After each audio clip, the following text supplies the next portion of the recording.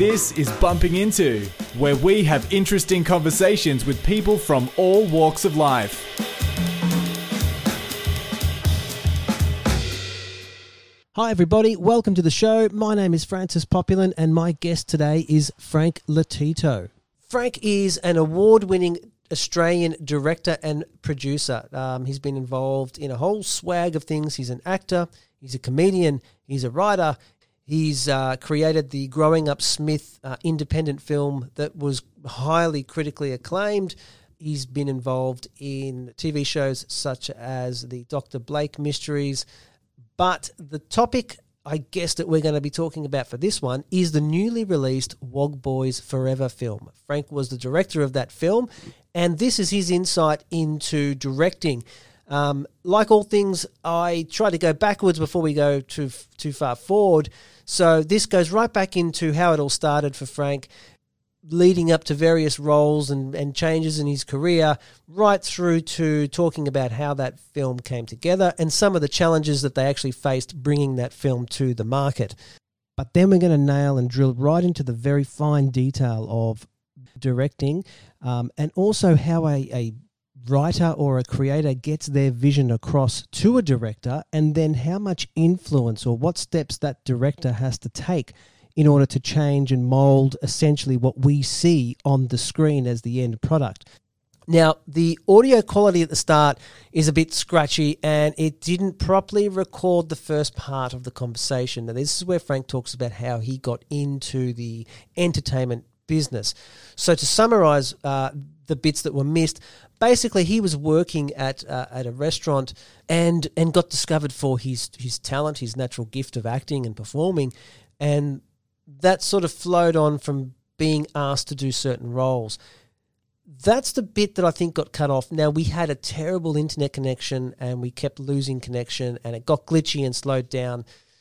As frustrating as it is, it's still a great conversation. So please stick with the poor audio in patches because the total episode is great. The story is great. Enjoy the show. I'll catch you on the other side. He said to me, look, I'm doing a theatre show and I'd love for you to audition for one of the roles. And so he was doing a theatre show. It was called The Miser. It was by a French playwright, J.B. Molière. And it was a 16th century play. And, of course, I'd never done plays before. But I auditioned for it and I got the role of the son of the miser. Can't remember his name now. But so... Look, to my surprise, I kind of jumped into the deep end and we started rehearsing. We rehearsed for about 4 or 5 weeks. And then I remember it was opening night and I didn't know at the time, but I got stage fright. So the show had started. I was backstage. I got stage fright. I was running to the toilet. I was vomiting my guts out at one end, and I was about to go out on stage, and all of a sudden I heard someone call out my name, my real name, not my character's name, from stage and said, "Frank, fire, fire." And I looked out on stage and the curtains had caught fire. And so here I am in my 16th century gear, my outfit, my makeup, and I ran and got the closest fire extinguisher. I ran out onto the stage and I put out the fire with the extinguisher. And of course, everyone started clapping. And I thought, oh, wow, this is great.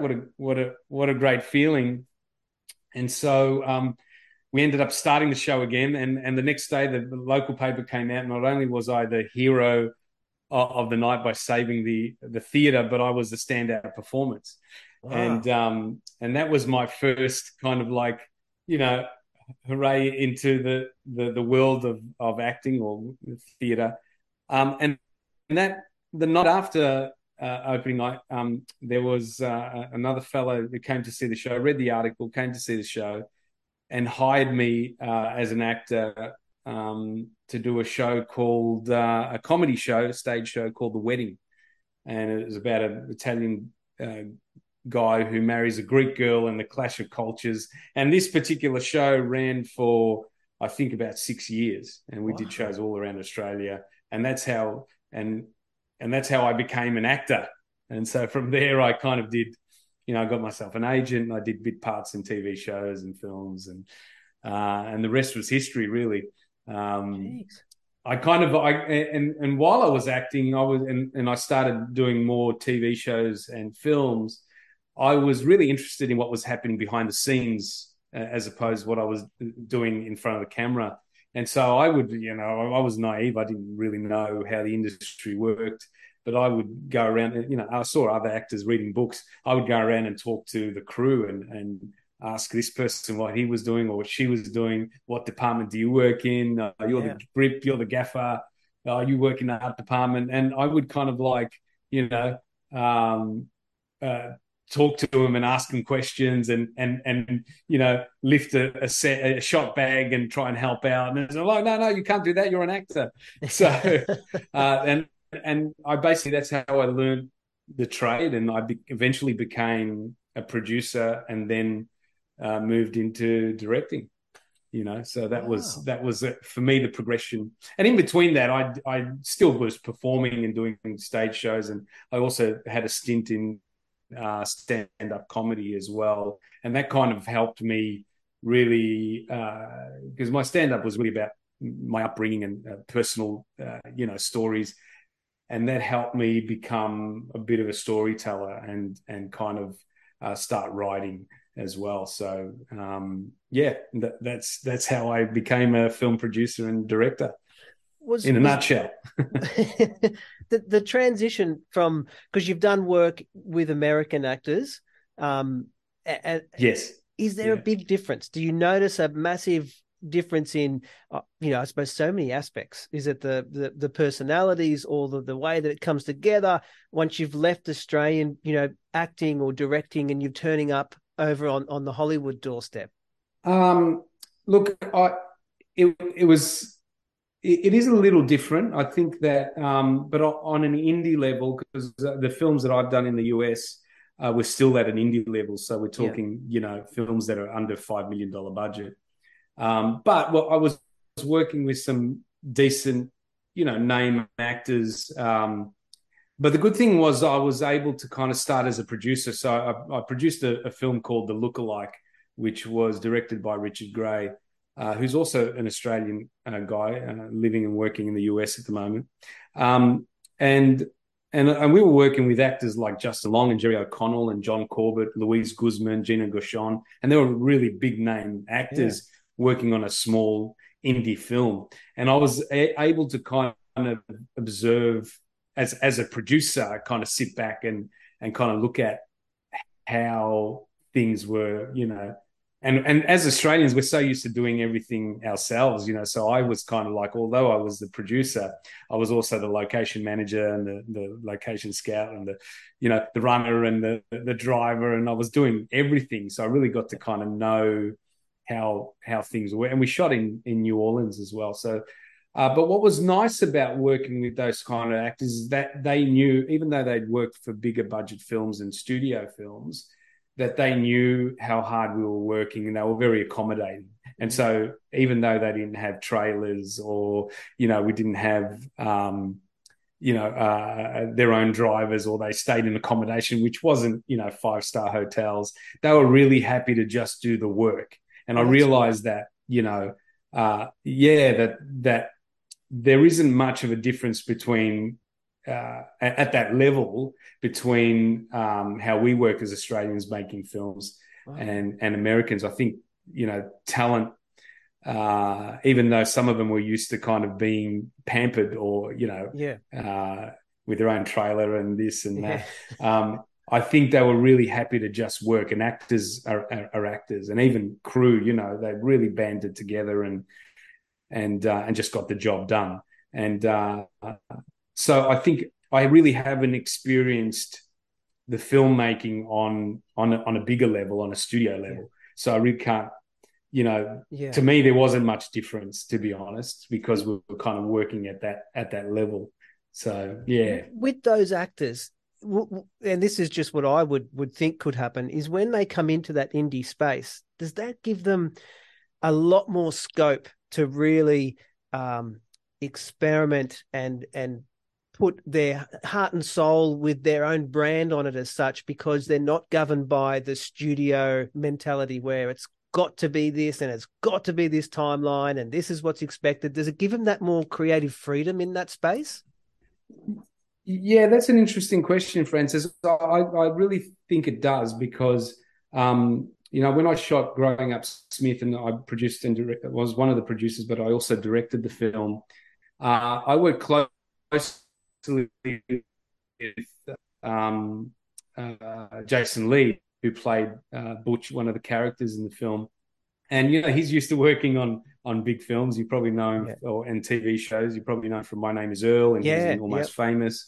He did the Chipmunks franchise. So he was, kind of used to working on, but it was really nice kind of collaborate. It was more like a collaboration. I think one of the nicest things he said to me at the end was, Frank, it was really nice working with you because you really know actors.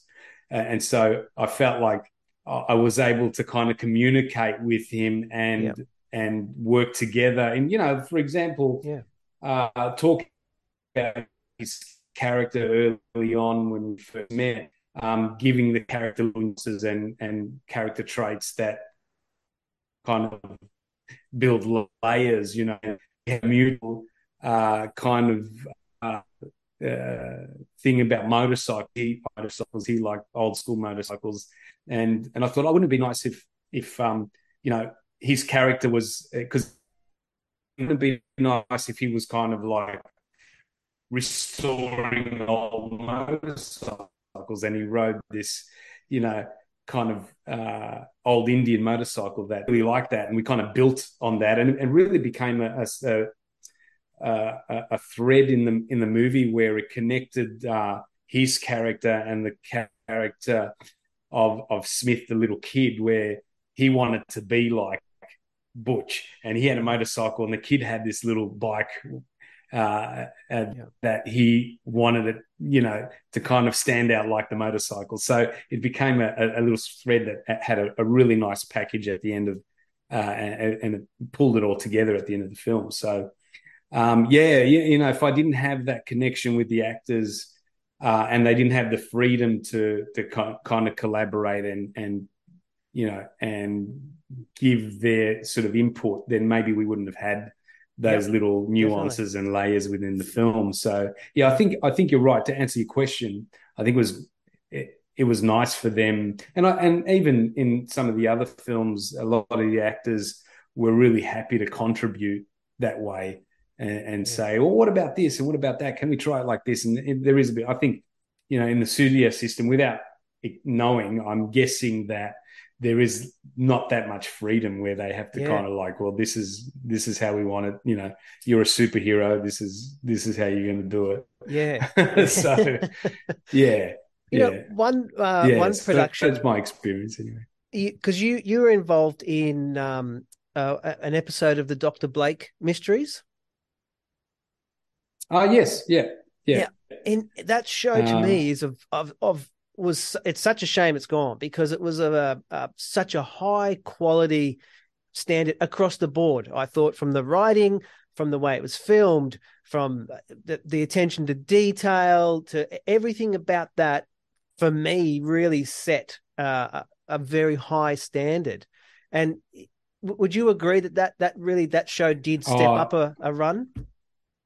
Oh, absolutely. I'm glad you mentioned that, because I'm really good friends with George Adams, who was the creator and main writer of that show. Oh, and he's a brilliant man. And I was really impressed when I stepped on set and saw what was going on, and not just the quality of the production and the writing and the characters, but also the energy on set, which in turn I decided to employ or work with Craig Barden, the cinematographer, and his team that shot the Dr. Blake murder mystery. So so I was, it's funny you should say that, because I was so impressed with the way that show was put together that when it came to kind of picking a DP photography, I looked at at Craig, and I thought, oh, he'd be, and he does. He brings such professionalism and real kind of I guess the word I'm trying to look for is very particular and has a great sense of look and feel and giving the director what they want, you know, and so and bringing a great team with him as well that really are in sync and work well together. I mean, we shot. And sorry, this was on Wog Boys Forever, which was recently released. Yep. And we shot that in, I think, 22 days. So it was a very quick shoot. Wow. It was an ensemble piece, as you know, lots of locations. Yeah. But those guys, with Craig as their leader, were able to really pull it together, and they did an amazing job. And that was all because of Dr. Blake. So wow, that's interesting. It's one of my favorite shows. Yeah, underrated, very underrated. So that's a good lead in too, because and George, you know, it's funny because sorry, I was just going to say, and George, we were friends prior to working together, but after working together, we've kind of collaborated and trying to get other things off the ground together. I think George Adams is one of the best sort of writers and producers of our generation. Wow. And so we continue to kind of try and find something that we can collaborate on and work together. We haven't, but we hopefully will very soon. Yeah, I hope so. I definitely, because you can definitely tell when there's a synergy and there's people that work the same, think the same, strive for the same, and it gets a different feel to it. And sometimes that only comes maybe when there's a bit of that grassroots struggle, independent space, you know, where that can shine. Absolutely. Absolutely. And, you know, as you know, it's quite difficult to get things off the ground these days. Oh, I can imagine. Yeah. Well, I was going to quiz you on that. It's a collaborative process. Yeah. So I wanted to go into, I suppose, the nuts and bolts of directing, and using as Wog Boy 3 as an example. Sure. Because obviously it's you know, it's a fresh release and it's a great movie. So pull me up if I'm wrong. So Nick wrote the film. So you would say that he wrote, basically created it and wrote it, and then he went to you, yes, asked you to be the director. So yes, what impact or I suppose how much as a director can you change from what he's presented to you as such? Like, is it, I've always wondered when someone is a writer or a creator, how do they, you know, is it just a script that gets their vision across to you as the first instance? Because that's one thing. It's going to be very hard for what's in his head, the feel, the look, to get that across. But then once he's done that, how much do you turn around and say, okay, well, we need to change this, pull that, swap that? Yeah. Oh, look, I think Nick and I had talked about the film early on, and even before Nick had written the script, he pitched the idea, and I thought it was really good, and I thought it was kind of a nice way to kind of I guess finish off the Wog Boy trilogy, you know. Yeah. And so I think when I read the script the first time, I could see exactly where Nick was heading with it, and but he was very open to me kind of coming in and giving obviously my constructive criticism, but at the same time sharing my ideas and trying to kind of create those little those little layers and nuances within the film. And what I wanted to bring to the table and what I felt like I did and what Nick let me do was bring a little bit more heart to the story and a little bit more heart to the characters. And so, and I think in particular, Nick's character, because I feel like, you know, he's he's like the funny guy in one and two, and he's funny in this, but I think because he's playing that kind of down and out character.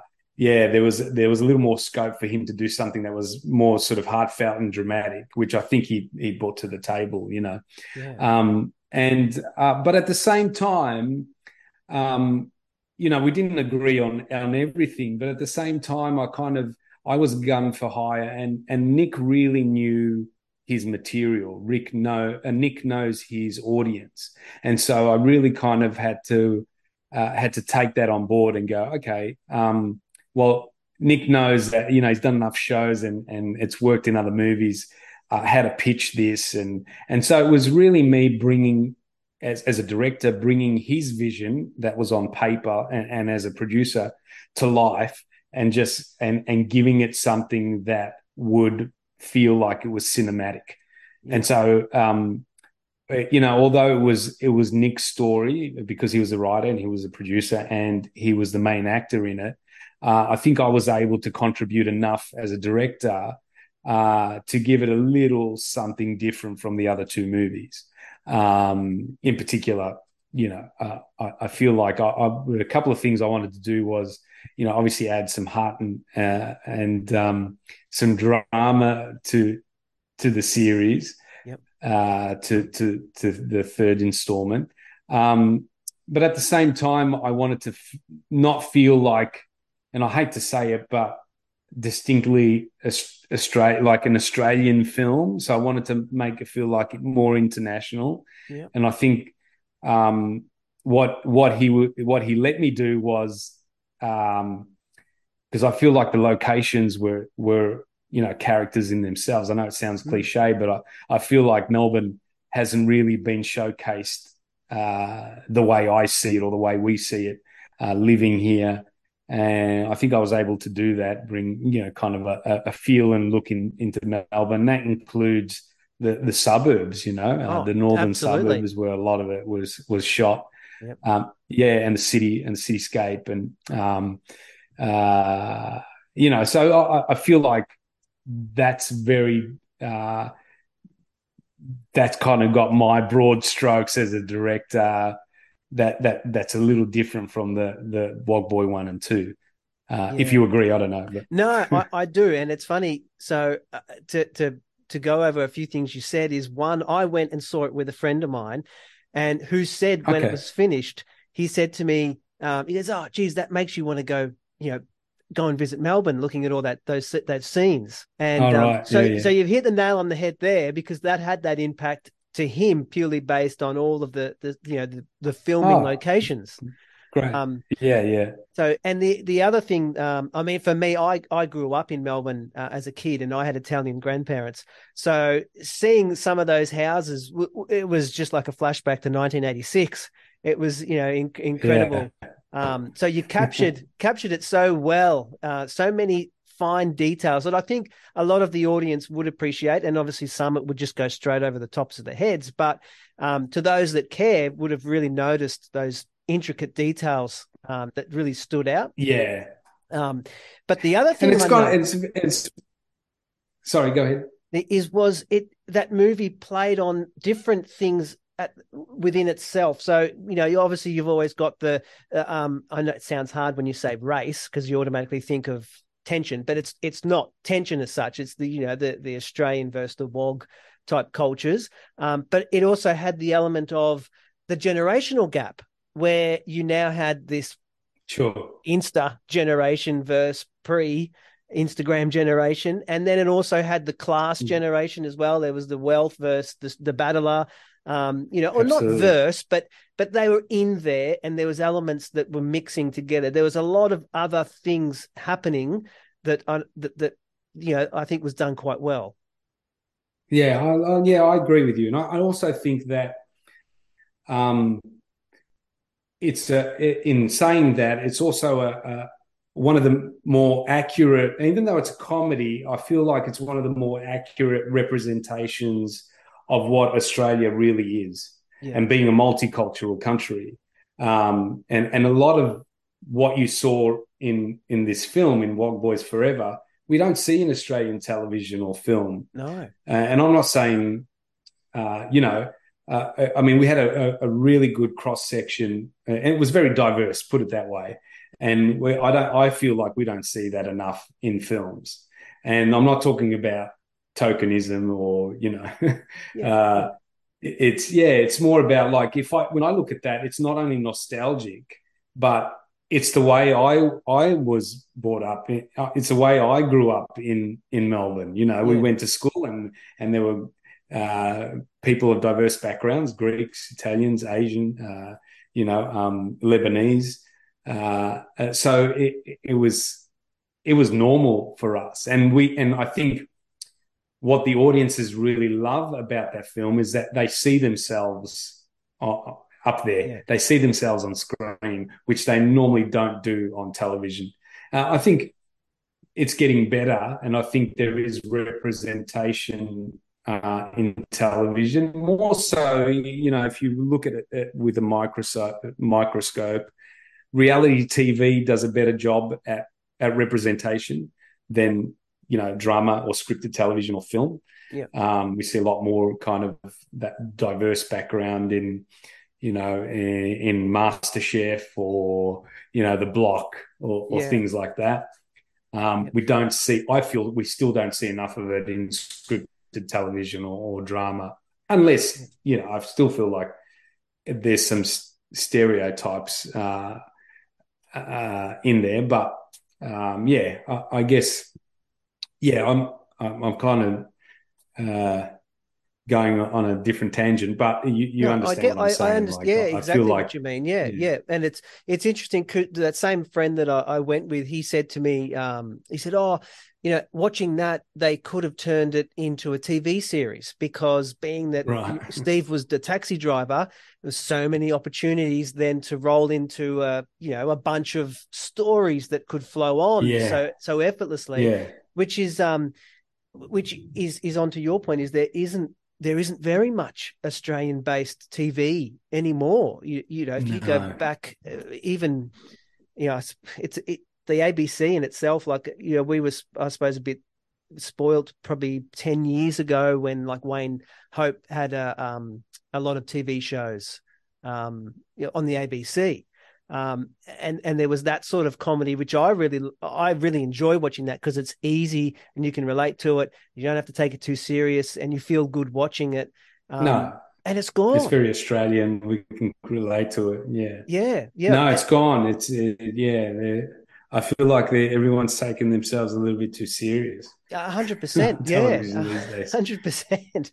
I mean, and that brings me to another question I had is we've always, be it Australian music, be it Australian, we can say Australian arts as a whole, we have always seen ourselves as, I suppose, second best. And so that obviously presents a lot of challenges. I mean, we've got 25 million people now. You think that we would be able to have, we don't have a Tonight Show. We don't even have Hey Hey It's Saturday anymore. So when someone famous turns up in the country, there isn't that weekly show to see what they're acting in or singing about.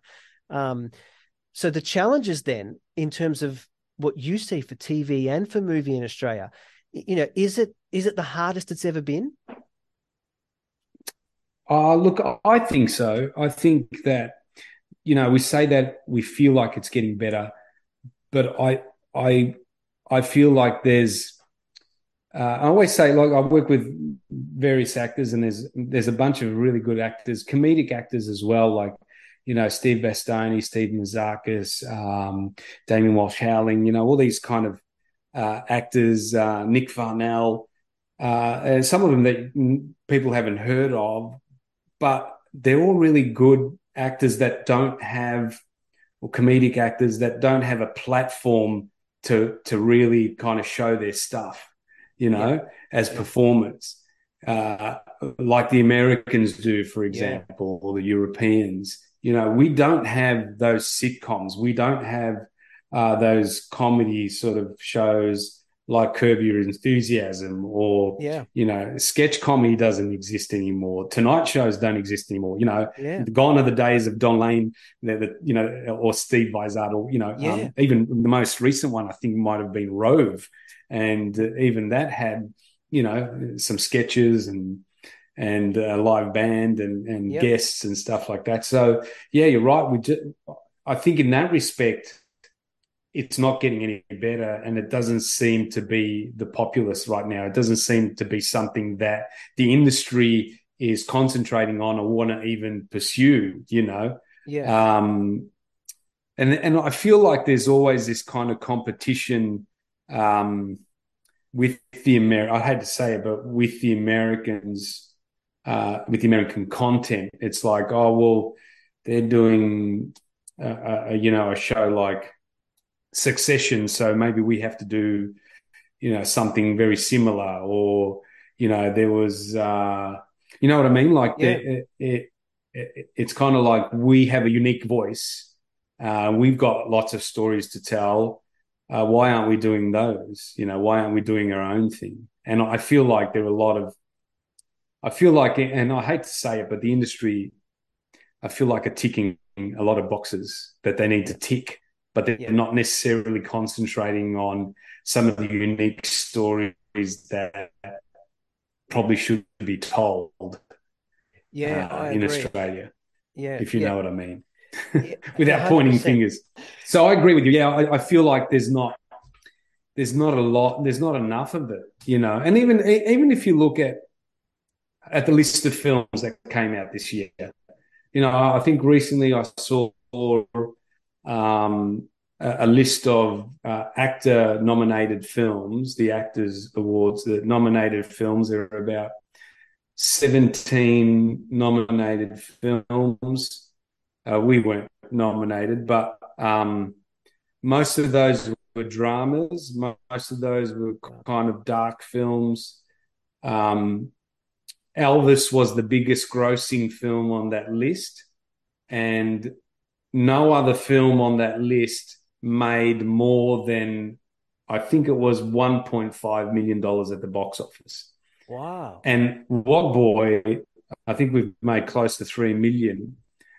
We're the only Australian film that's made money at the box office behind Elvis. And I don't know if you can consider Elvis an Australian film, Yeah. even though it was directed by an Australian and shot in Australia with Australian actors, some Australian actors. So if you kind of took Elvis out of the picture, then Wog Boys Forever is the biggest grossing Australian film of the year. Like, it's great for our film, but not so great for the industry when you know that the rest of the films have not made money.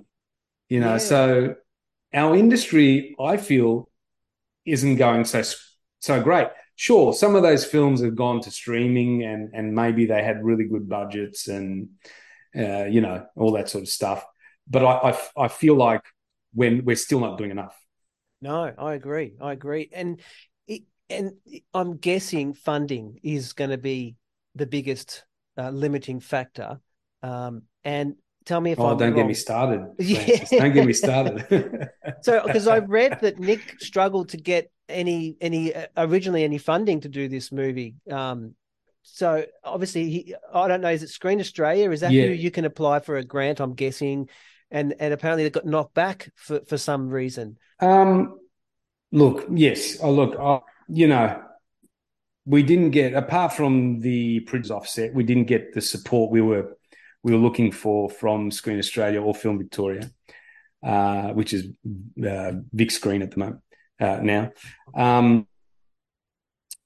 We don't know what the reason is. We can't assume we know what the reason is that we didn't get that backing. But and then you look at it's disappointing because you look at the history of Wog Boy, and it's commercially, it's one of the most successful franchises in Australian history.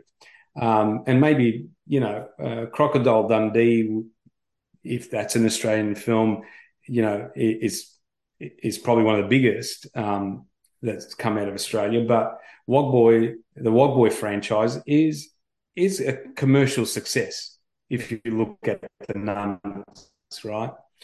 And just based on that, regardless of whether they like the script or the people involved or the story we're telling, I think well, I think it obviously has a huge audience and a loyal audience. And not to get behind something like that, and help get behind a successful project that could potentially do well in the industry is beyond, I don't know. I can't give you any rhyme or reason why they would say no to that. And I just feel like it comes down to, again, we're not ticking the right boxes for them. Yeah. We kind of see it in the industry, being part of the industry. I kind of see it the other way, going, okay, sure, there's room for everything. And if you want to make your art house film, that's fine. If you want to make your dark film or horror film or a film that kind of touches on a subject that's important, but at the same time, there's got to be a balance. And I feel like there's not many comedies out there. No. We're really the only comedy I can't think of, unless you can think of another comedy that came out. I haven't.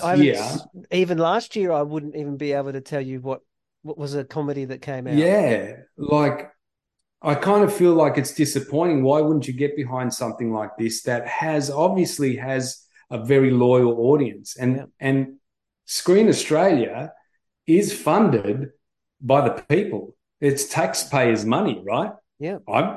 That's what I feel that, if it's a government-run initiative, it's a government-run company, then it's the taxpayers' money. So, yeah, sure, they helped with the producer's offset, but it really was difficult to raise the money that we needed to make the film. I've got to tell you, I can't probably tell you what the actual budget was, but I can tell you it was less than $3 million. And a lot of the films that were funded by Screen Australia and were made this year had much bigger budgets. And we're talking $8, $10, $12 million, and none of them made money. But we're making a film at a much smaller scale. Yeah. That kind of looks, you've seen the film on screen. Yep. It looks like a $10 million film. Oh, 100%. You probably couldn't tell the difference. No, not at all. So we made it work. Yeah. And I give credit where credit's due. Nick was determined to make this film with or without their help. And he did it. He was able to raise, it wasn't enough money. It never is enough money, but he was able to raise enough money in private equity to make the film. And he put his money where his mouth is too. He kind of put some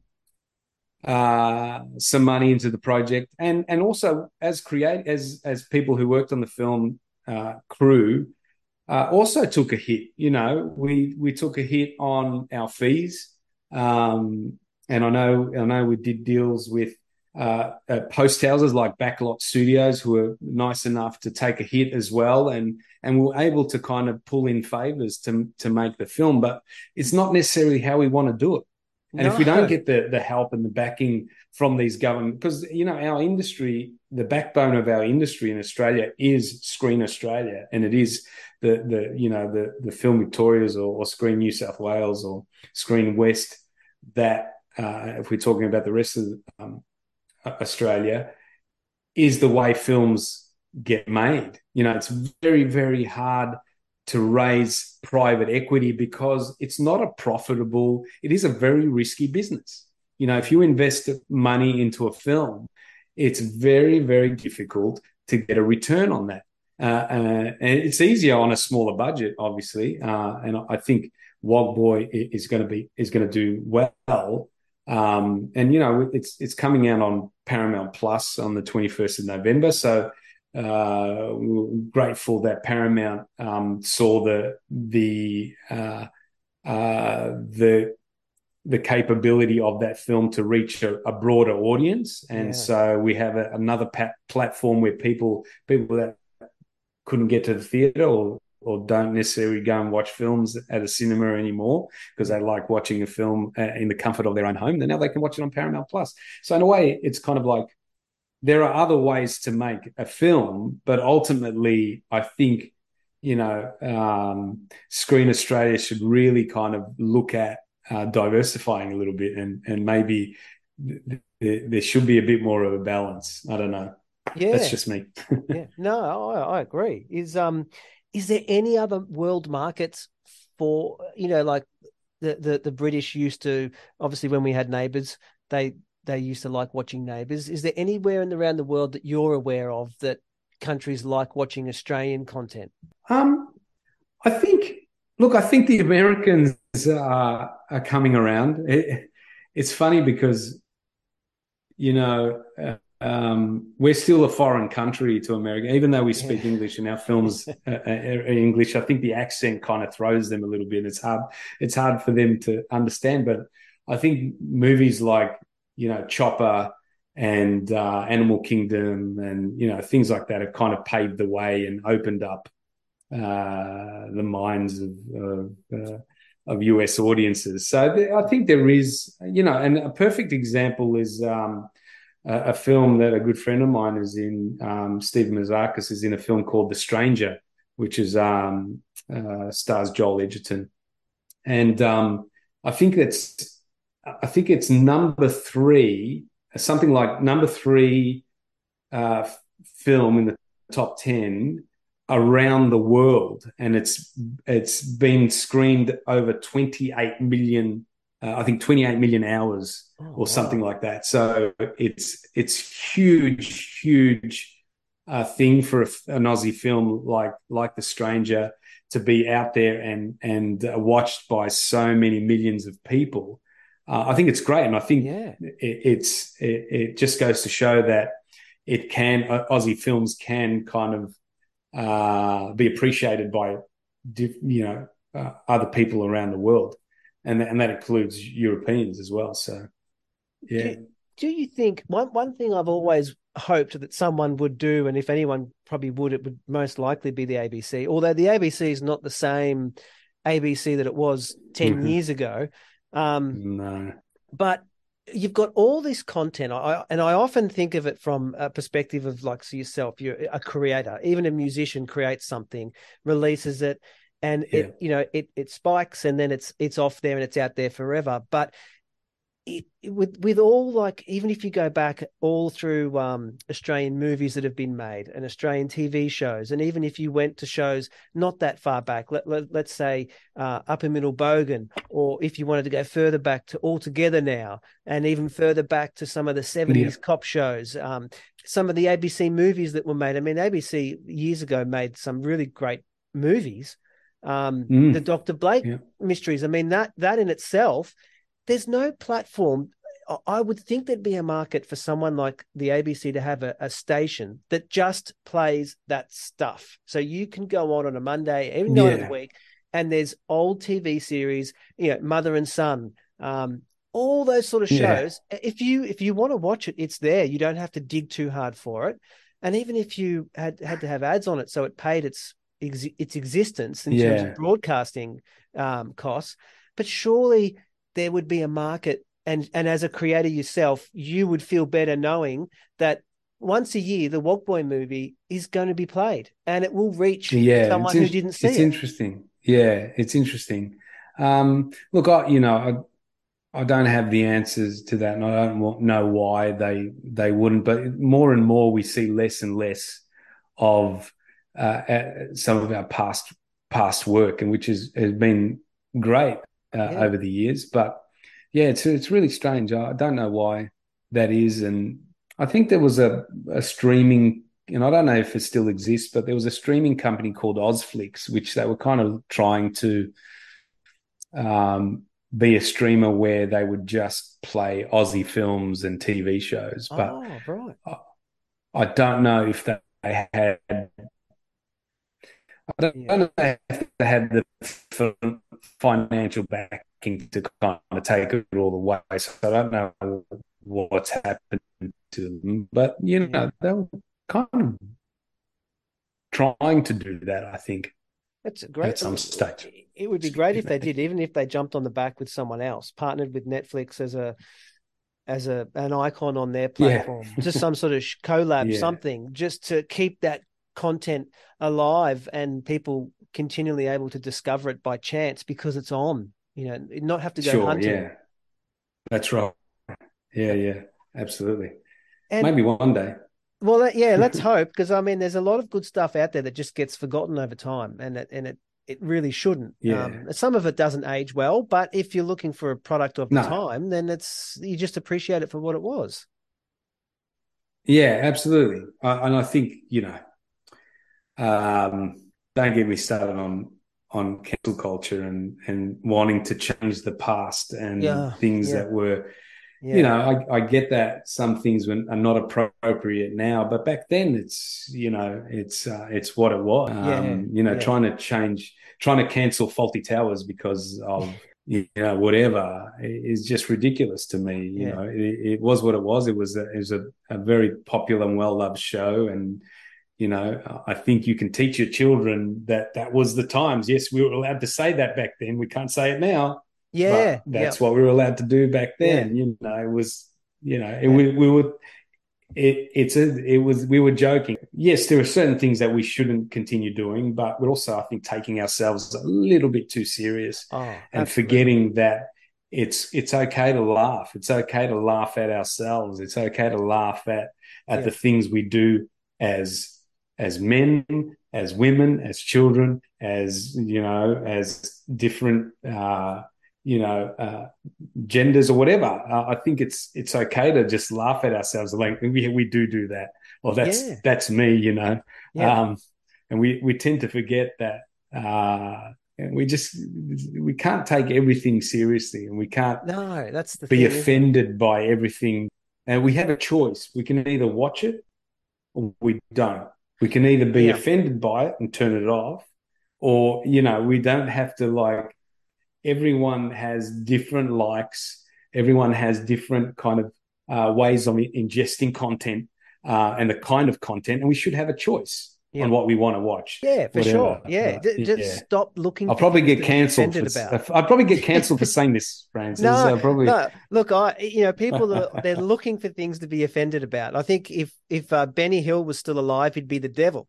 I mean, Oh, he'd be the devil. They'd kill him. funny space we live in. And is Yeah, there absolutely. anything at the moment that you're working on that you can talk about, or is it all hush hush? Yeah, I'll be honest with you. It's always a struggle to get that next project off the ground, Yeah. and I'm lucky enough to kind of do a lot of different things in between projects. At the moment, I'm shooting cooking shows with a Oh, wonderful cool. company called H Squared, and they produce a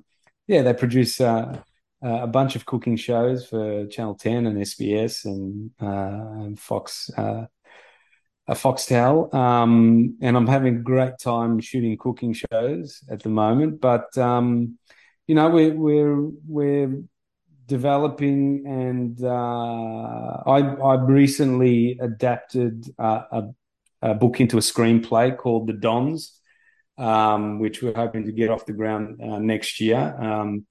And I've been working on that for the last year and a half to 2 years, and we've finally got our final approved draft. So hopefully we go into it's production ready, and we're going to casting very soon.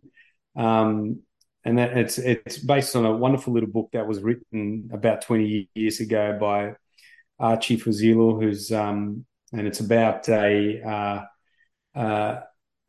young kid, 16-year-old kid who shares a father, and or he's non or he's Italian, set in the 80s, early 90s, forming film that kind of touches on how we deal with dementia, and aging, getting old, Yeah. and the sort of different generations, that generation gap. So I think it's a really, really beautiful film that I'm looking forward to putting on the big screen or small screen. We don't know these days. Yeah. There are a couple of other films I'm working on. a nice little romantic comedy called Pontiac Diary, written by one of the guys who wrote Growing Up Smith, Greg Houghton, and another film called the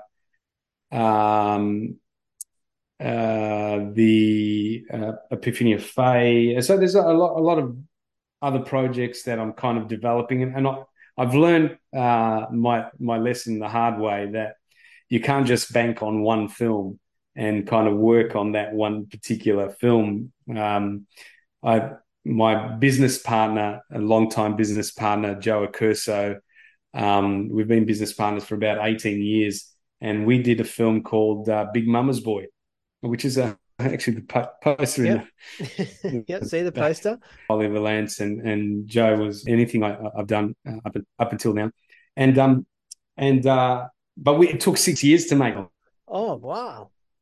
And then after that was made, it took another 6 years to make the next film, and so on. And so we kind of like realized, we can't just bank on one film, because they take so long to get off the ground. So we've kind of, in the last couple of years, been sort of working much harder, but at the same time developing a lot of different projects, and also working on some TV projects as well. Thank you so much for coming on. I appreciate all your time. It's been fascinating talking to you, and that insight into your world has been really, really interesting. It's I'm glad I got to ask these sort of questions. Oh, thank you, Francis. Making movies for me is my work, my passion, my hobby. Wow, that's my love. Yeah. So you wake up on a Monday and you're happy to do it. Yeah, and you can't just turn your back on it and go, well, it's too hard, I'm not going to do it anymore, Yeah. And it's hard to, people, especially younger people, kind of always hit me up and say, I want to be an actor, or I want to be a filmmaker. What advice can you give me? And it's really hard to kind of go, well, stick at it, kid. You'll be great. You kind of like, you have to give them the reality of it. And I kind of, in a way, wished I listened to my dad. My dad said to me early on, when I told him I wanted to do this, he said, "Go and find a real job, and then and have that as something to fall back on." Yeah. And then when you get to but I was so stubborn that I was like, no, I'm going to do this. And my dream was to go to Hollywood and make a Hollywood film, which I kind of fulfilled in a roundabout way. I did go to the US and make a Hollywood indie film. But ultimately what I say to these kids is just follow your dreams, work, find out what you love doing, and do it well, work hard, and follow those dreams, and hopefully one day they'll come true. If you love it enough, and you want to do it, you'll find a way. My path was very different to a lot of people that I've worked with. I went to university, but I didn't do filmmaking. I learned my trade by accident. And some people go to school and learn the trade, or some people, sort of grow up in the industry. So there's lots of different ways that you can get to where you want to get as a filmmaker, or as an actor, or producer, director.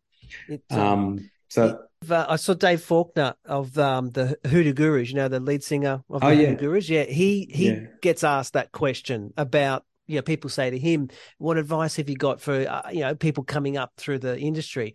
And he said, well, the first thing is that if you're doing it for fame or money, stop doing it. That's right. But if you love it and you're prepared to do anything else so you can keep doing it, then you're on the right path. Yeah, absolutely. And I agree 100%, because if you're doing it for fame and money, then you're chasing the wrong dream, and you'll be disappointed when you get there. But if you're doing it for the love of it, it doesn't matter if you're doing, small films, big films, cooking shows, whatever, you'll do it, and you'll love doing it, and you want to go to work. I think that's the most important thing. I love getting up in the morning and going to work, because for me, it's not work. I have fun doing it. I love working in a collaborative environment where people are like-minded and they all want to do the same thing. So, and telling stories, you know, there's a lot of heartbreak, but there's also a lot of joy.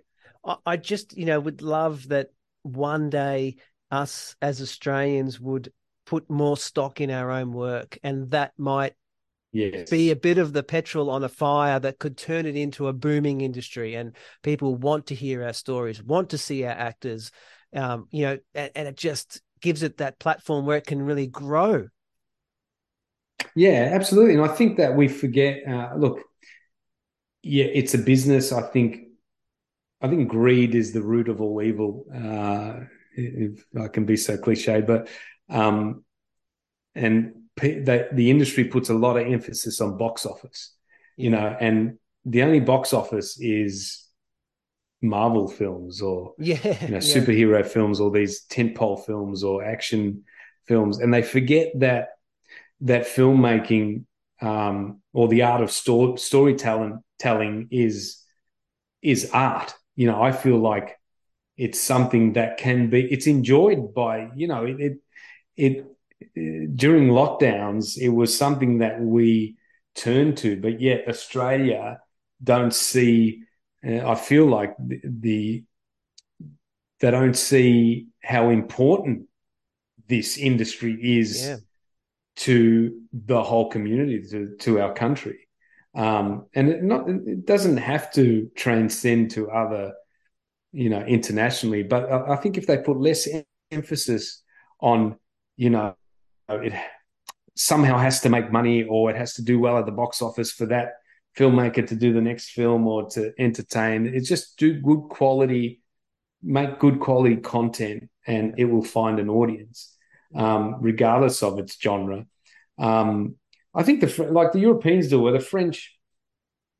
So I don't know if it's run by the government, but the nice thing they do is like a couple of dollars from each ticket they sell at the box office goes back into the industry, and that helps kind of like feed the up and coming filmmakers and that's a really good idea. Directors and producers. I think if we had something like that here, or something that, and I was talking to someone that was at VCA recently, and it was unfortunately to see that they got budget. Unfortunate to hear they got budget cuts and stuff like that. And it shouldn't be happening. It should be the other way around, where they're injecting more money into the future of our industry, the future of our storytellers and filmmakers and creatives and writers and cinematographers. They should be pumping more money into that. And whether they get it from the government or whether they come up with a scheme where the couple of bucks from each ticket sold at the box office goes back into something like that, then find a way to do it. We can do it. For something to continue, like any business, it needs to make a profit. To do that, but there has to be a better balance, I think. There's got to be room for smaller films because, like Big Mama's Boy is a perfect example, because when that came out, we had a small release. I think it was 20 cinemas. When that came out, our opening weekend was really good for an Aussie film. We had a high screen average of about 4,000 a screen, which is great for an Aussie film. There were cinemas that were selling out, and word of mouth started to spread. But the cinemas just cut they cut us out in the second week, and we were left with like 3 screens in our second weekend, because they had to make room for the big films like Captain America. I think back then was Captain America, Planet of the Apes, Spider-Man, and we didn't have a chance. We didn't have a chance to kind of. I think there are a lot of other films. I know a lot of other filmmakers who have had similar experiences where they just can't find that platform for their work to be screened on. It's very, very difficult. And I think that's got to change somehow. I don't know how, but it does have to change. And what would be an interesting take, and this just could be the way I see it, is shows, obviously when a TV show launches, you would assume it's got longevity in mind, but if you look at what I think Gavin and Stacey did, is they made it to tell a story, and it wasn't made with, well, we want to keep going and going and going and going. We've got a story to tell in this amount of episodes. People fall in love with it, and then we move on to the next thing. And everyone's got the next thing happening, and everyone's looking for the next really great project because that achieved its task. It didn't have to be everything to everyone all the time for as long as it could. And that's probably a different way too, is to look at making stuff, just to get that story across, if it's 22 episodes or 15, whatever it may be, and then move on. That's right. Absolutely. And I think there's enough of those out there, enough great ideas that we just have to somehow get them a platform. Yeah. That they can. Australian arts it's something that needs support. So if ever there was a surplus of money I had to throw around, it'd be the first place I'd be doing it. Oh, thank you so much. It's obvious that you're really passionate about the film and television industry. You're very knowledgeable about, especially about some of those older shows. It's great. Yeah. I like watching a lot of older stuff. It was easy. You know what I mean? It was, and I think a lot of it too. Like if you compare shows like Columbo, the performance, it's in the story. It didn't require action. It didn't require violence or even pretty girls. It just was the story, and it was such a and also I think the characters. I think that we could a lot of those shows that worked really well were we had a connection with those characters. We had a connection with Columbo. Happy Days was one of my favorite shows because I had this connection. I wanted to be like the Fonz, and so you watched every week, and shows like that, especially shows like Columbo or some of those older sort of detective shows. It was a very similar story. Every episode started with a murder, and it was Columbo's job to solve that, and then he would solve it at the end. So there weren't any surprises, but ultimately you went on that journey with that character because you could, there was a connection with that particular character. And I thought they made it harder for themselves because you saw what happened and you were trying to think, how is he going to figure this out? I already know who did it. And it was just that piecing together. It was very, very cleverly done. And obviously that had a great run, and there's just no shows like that, and there's no heroes. There's no TV heroes. We have action heroes, but there's no TV heroes. Yeah, Walker, Texas Ranger. Yeah, he's MacGyver. Yeah. Well, look, all of the A-Team, Knight Rider, Dukes of Hazzard. Knight Rider. They were all just they were characters. They were personality and characters, and you could gel to them and look up to them. And I don't know these days. I mean, what kids look up to? What is their roadmap when they're the Kardashians? The Kardashians, and that's the wrong roadmap. We're off course. We're in the bushes. Absolutely, now. I agree. I have a teenage daughter, and I don't know if it does. I think it does more harm than good, to be honest. So what you're saying, Francis, is let's bring back the old days, right? I would love to. I think one of my favorite shows is Knight Rider, and I think if they were going to bring it back, they've tried, and they're trying too hard to make it something it never was, and they're trying to make it what it is now. If they're going to do it, you either go back and revisit the same stories in today's world, or you go back and set it in 1980 as a continuation. Don't try and reinvent the wheel, just refine it. Yeah, I agree. And I think a lot of that stuff was very tongue-in-cheek.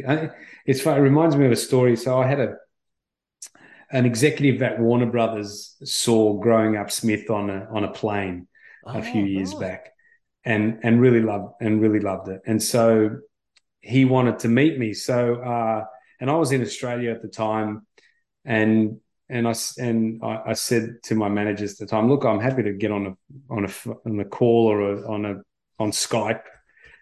Was back then, Zoom wasn't invented yet. And he's like, and my manager was like, no, he wants to meet you in person. So I ended up flying back to LA, and this was just before COVID, and had a meeting with him, and he was very nice. And he's like, what kind of movies do you want to make? And I said, look, I'm a bit old school, and I really want to sort of make feel good movies. And he said, well, if I had to give you something, I can't remember the exact wording, but that Warner Brothers was doing, what would you do? And I said, Superman. Yeah. He said, really? And I said, yeah. And he goes, what would you do different? I said, I'd go back to the original. Yeah. I said, because it wasn't taking itself so seriously. 100%. You know? Yeah. Yeah. It was tongue in cheek. It knew what it was. You know, it was entertaining. I think first two were unreal. They were great movies. The original Superman 1 and 2 with Christopher Reeve. I mean, one of my favorite films, because it wasn't really about the strength and the power of the superhuman character. It was really the Clark Kent and who he was and the struggles he had with falling in love and all the other aspects. And it was kind of like, you know, I think they forget it's not just about the action and the big, you know, like all these superhero films, they all feel and look the same. The world's coming to an end. There's big explosions and now they need 10 superheroes to band together to try and save the world. It's not just one superhero, and they forget that that's not the story. That's not what we love to watch. It's about the characters and their journey and who they want to be and how we see ourselves within that character. Yeah, 100%. And so that was, you know, and it all boils back to, I think I agree with you. It's bring back the old days. I feel like there's a lot more merit in not retelling those stories, but looking at those stories and tell it in a you know a more sort of current way. But in essence, that's what they got right back then, which I think we're getting wrong these days. Yeah, I agree. And on the Warner Brothers level, I think if they were to do one thing, I reckon you could get creative with, you'd ruffle a few feathers, is doing another Dirty Harry. And even if you used Clint Eastwood's son, I mean, put his son in the role. That's a great idea. And I was reading a thing where when one of them was released, I think it was Magnum Force, apparently there was uproar saying, oh, it's too brutish and it's too sexist. And that was back in 1974 or 75. Yeah, they were right. saying Wow. that. So, brace yourself for a bit of a storm. But at the end of the day, I think there's an opportunity to be quite creative there with the way it was filmed, and especially when you watch Dirty Harry now, the way it was filmed and the way they, like you were saying about using Melbourne, the way they use San Francisco and the scenery and the staircases up to the rooftops and all that sort of stuff. I just think there's an avenue to create a movie with old world charm in a modern context as well. Yeah, absolutely. So bring it back. Again, if the lotto comes through, we'll be busy for years. We're between you and me, yeah, absolutely. No, thanks so much, Frank. I really appreciate your time. It's been a great conversation. I really appreciate it. I mean, even from my point of view, pleasure, I've got hardly anything to edit out of them. Some of them become nightmares, and you spend 2 weeks clipping and copying. But this is exactly the conversation I dream of having. Oh, I appreciate that, mate. Thank you so much, and you're a great host, and I love your sensibilities and your taste in movies and TV shows. Thank you, Frank. Take care. Cheers. Okay, bye. Thanks very much for sticking through. Sorry that the audio quality wasn't great. I have a favour to ask. If you did enjoy the show, or you know anyone that you think would enjoy the show, please do share it with them. If you could also leave a 5-star review. It's a funny system, but it's only 5-star reviews that seem to count, and the more you get, the further up the ranks you go into the podcast being shown to other people as a suggestion. So if you can do that, that would be great. But look, more importantly, if you can share it, that's really all I care about. If you think that someone would like it and they get something from it, just please share it. If you want to find out more about the show or about the episode, head over to bumpinginto.com. There you'll find information about other episodes. You'll find more information about Frank and this episode. You'll even find a t-shirt. So if there's anything else you want, head over to bumpinginto.com.au and I will catch you on the next one. Thanks for listening.